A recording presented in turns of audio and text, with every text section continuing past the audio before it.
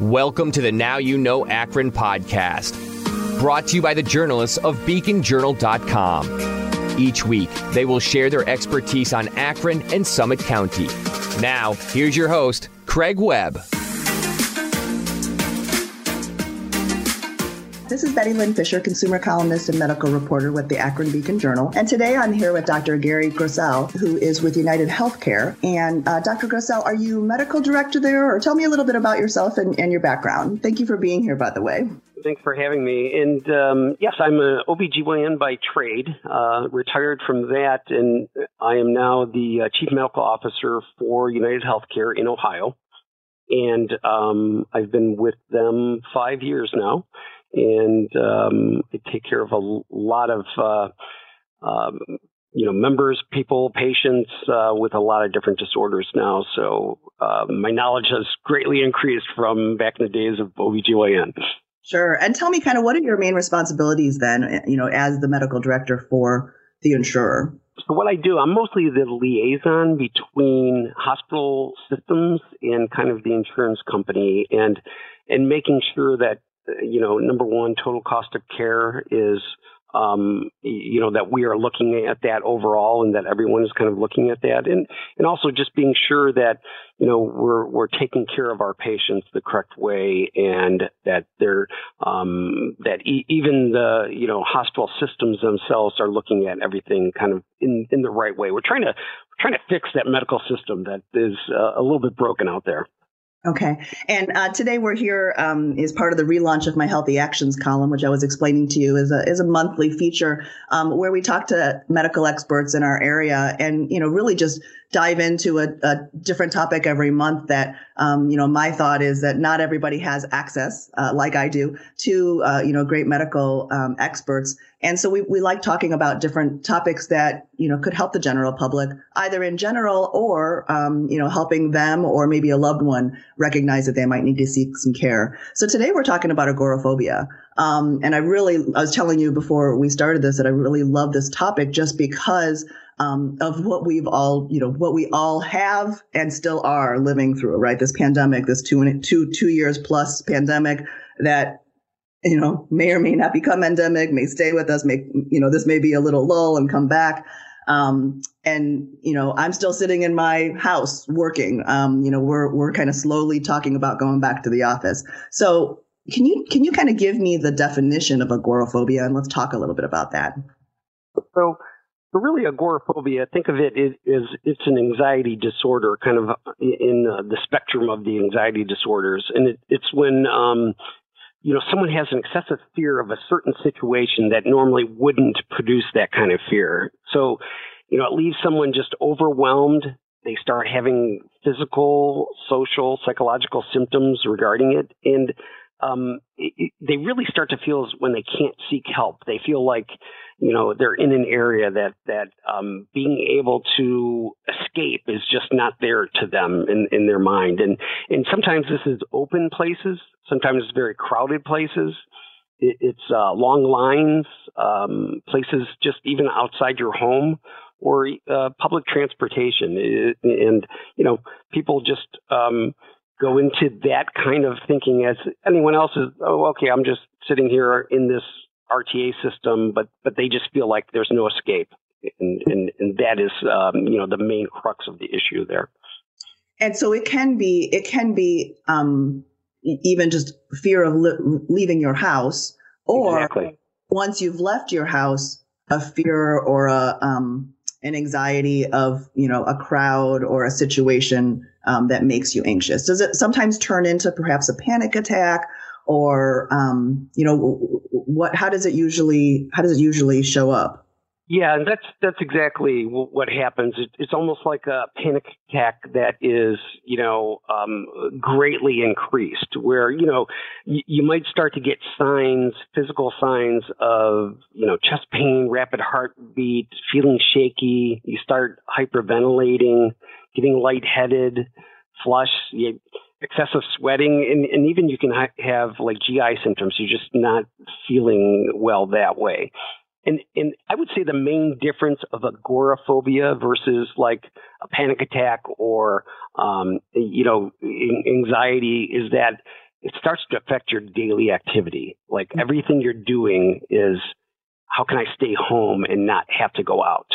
And there are some things through the pandemic, and as we'll get to, that, have increased this or helped people to continue to be agoraphobics, which is not necessarily the right way to treat this.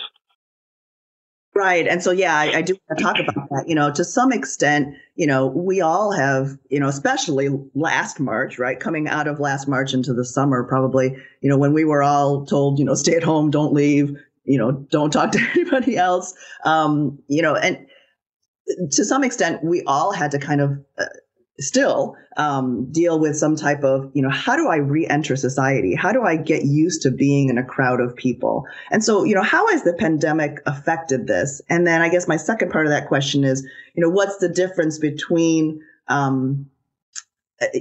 somebody who is just, I'm just not used to being in a crowd anymore, but it doesn't necessarily, so I'm, recently I was in a crowd of people. And I probably was anxious to think about it. But then once I was there, it felt so good to be kind of, feel like, COVID happened because we were all vaccinated, so talk to me a little bit about that. Like, how has the pandemic affected this?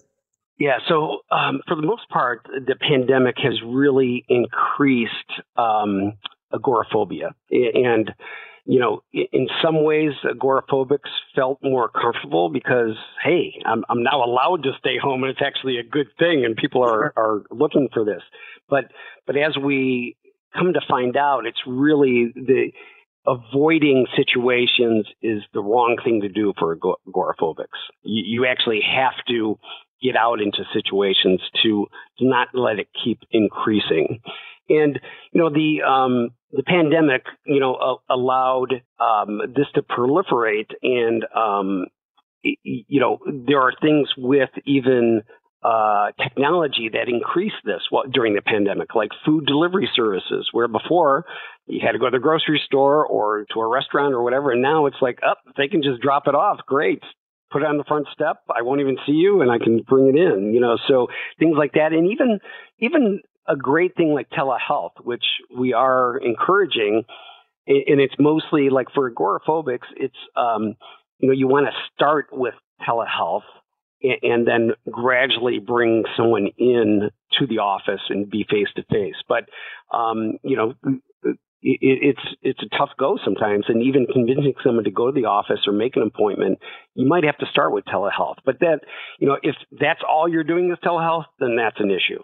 Right. And I mean, in terms of, you've almost got a double whammy of somebody who would be anxious of a crowd or seeing someone, and then anxious of COVID still, or right. Just of exactly. And I should mention that. I mean, that's one of the main reasons that we're getting new agoraphobics is because that uncertainty and that fear of getting, the coronavirus, and they're calling it, quote, coronaphobia kind of thing. But it's a true thing. I mean, people are dying from COVID, and, we're kind of coming out of all of that, but it's still there. The fear is there. And, in order to, to get over this, the earlier an agoraphobic can seek treatment, the better. You have a better chance of getting through it and actually almost becoming desensitized to it in a way. And that's one of the treatment options that are used. But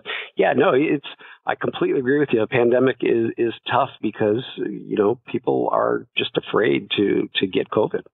Right. So I don't know which one you want to go to first. If you want to talk about just some general tips that people might use first, and then maybe we'll talk about, when is it that you should seek care? So maybe let's just start with some tips first, because I think that your tips could be, wide ranging to people who, again, just have kind of maybe some mild caution about, reentering society in a normal way here after, Right. And I completely agree, on those that are just like, I'm a little nervous going back to work. I'm a little nervous about going out, just some lifestyle changes that might be able to help you out, and moderation is always the right thing. So, eat healthy, eat in moderation, exercise in moderation. You don't have to, go to a gym or be running a marathon, but just, 30 minutes of even getting outside and walking in the fresh air. I mean,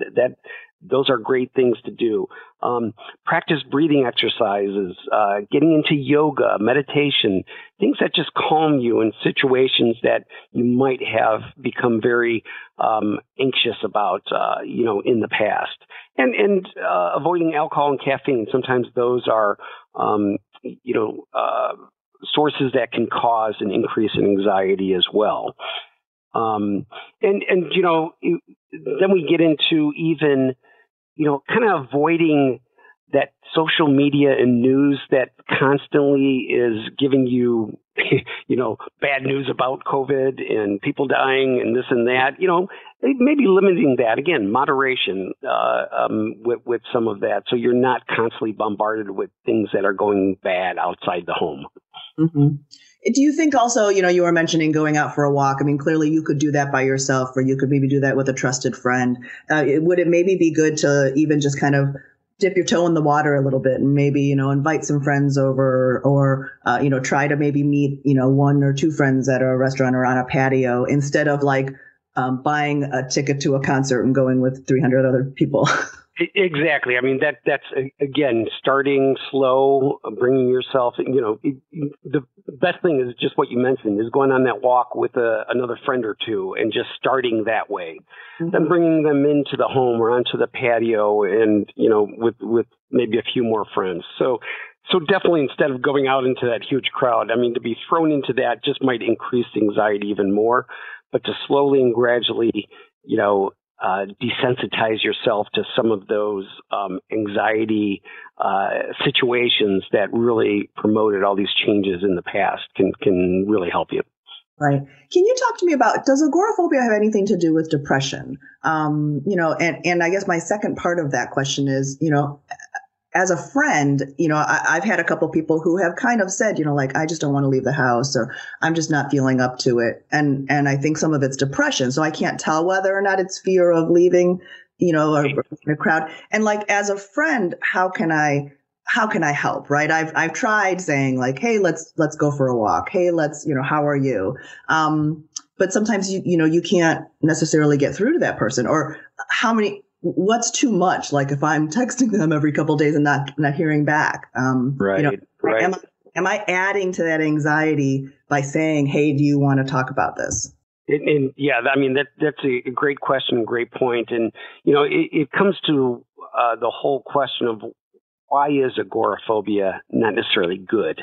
Why is it wrong for someone to just want to stay inside all the time? And the issue is that it leads to loneliness, depression, and alcoholism. So the agoraphobia itself can lead to these other issues that can be even more of a major problem than just, quote, this one diagnosis of agoraphobia. Because it's normal for us to be social and to talk to others. And so when those kind of things when you're not in that socialization part of society, you will start to, have these things like loneliness and depression kind of creep in.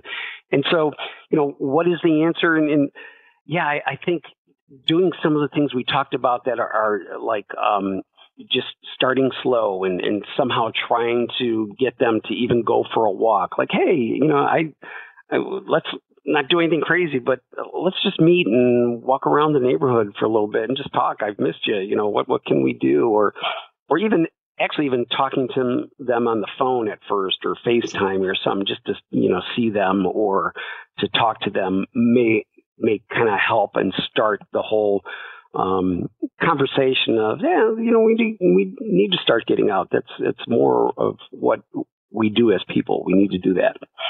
Right.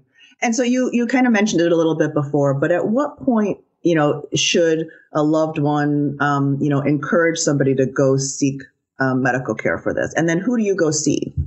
Right. And it goes back to that when it's starting to affect that daily activity, like your whole mind, it's kind of like alcoholics, addicts, that all their thoughts are is how I can get either the next drink, the next drug, or how can I avoid, daily living, getting, not having to go outside? What can I do? And, getting the food delivery service and all that kind of thing. And so when it starts to affect that, that's when, you can start with your family doctor and start to give them some of those symptoms, who then can, if they feel that this is truly an agoraphobic type, diagnosis that they feel, they can send you to, a psychologist, psychiatrist, someone that can just talk you through some of this, or many times they can start themselves and ask more questions and get a little deeper into it. And, some of the treatments then that through your family doctor or through a specialist would be, medication, the SSRIs, and what those are the serotonin, the selective serotonin reuptake inhibitors. And so they're like the antidepressants. But the problem in anxiety and agoraphobia is that there's just the levels of the serotonin are lower.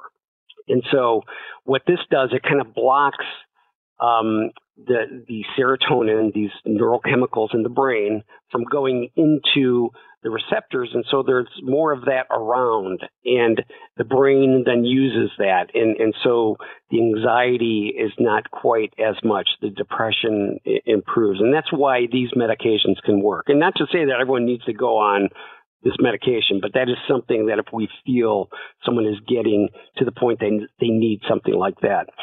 The other thing is cognitive behavioral therapy, and we've kind of talked about it a little bit, but it's using like relaxation techniques or desensitization techniques or therapy that help you manage the emotions in these, quote, scary situations that you've been in. And over time, you can train your brain to start to go into a situation where before you became anxious, and now you're like, okay, no, this isn't so bad. They do talk about this kind of therapy, if you're not on medication with it, can take about 12 months. And when you're on medication, it could be half that. You can be on medication and doing this therapy, and you can get through. The most important thing is going early, though. If you can catch this early enough, you can get through it. And a third of people will be completely fine afterwards. A third will be getting through, but still having times where they have issues. And a third will not improve that much at all and I'm talking about 100% of kind of agoraphobics, treated or not treated. Sure. And going back on one thing, we may have touched on it, but I want to ask you more directly. Sure. What's the difference between agoraphobia and anxiety, or having an anxiety disorder, or is it one? Is it a subset? Well, I would say that panic attacks, anxiety disorder. With panic attacks, it's more of a shortened time frame where it will happen and then kind of be gone, and someone can get through it. They're outside of the situation, and all of a sudden they're feeling better, getting through it, or they start to avoid that kind of situation, going forward. Agoraphobia is really a subset of the whole anxiety disorder spectrum, and but it's you get to the fear of something that really shouldn't be there in certain situations. And risk factors I can get into a little bit that might help explain this even more, is that many people, first of all, that have panic disorders or anxiety or other phobias are more likely to become agoraphobic. Many times it's someone who experienced something in childhood or as a teenager that was a death, a physical or sexual abuse, or some kind of attack. And then they relate something with that situation that causes them to become extremely anxious, or get to the point where it's affecting their daily lives. This happened on the lawn, and so they avoid going into a grass anywhere. It just brings out that huge anxiety part of it.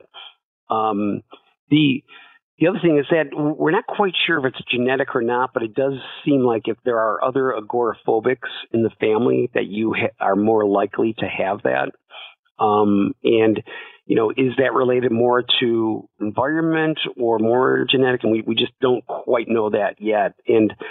But we do know that it's more common in women and in women less than 35 in the younger age. And unfortunately, I would say younger people seem to be more vulnerable as they're struggling with a lot of mental health issues, especially with pandemic. And in that age group, it seems to be the highest area for mental health issues right now.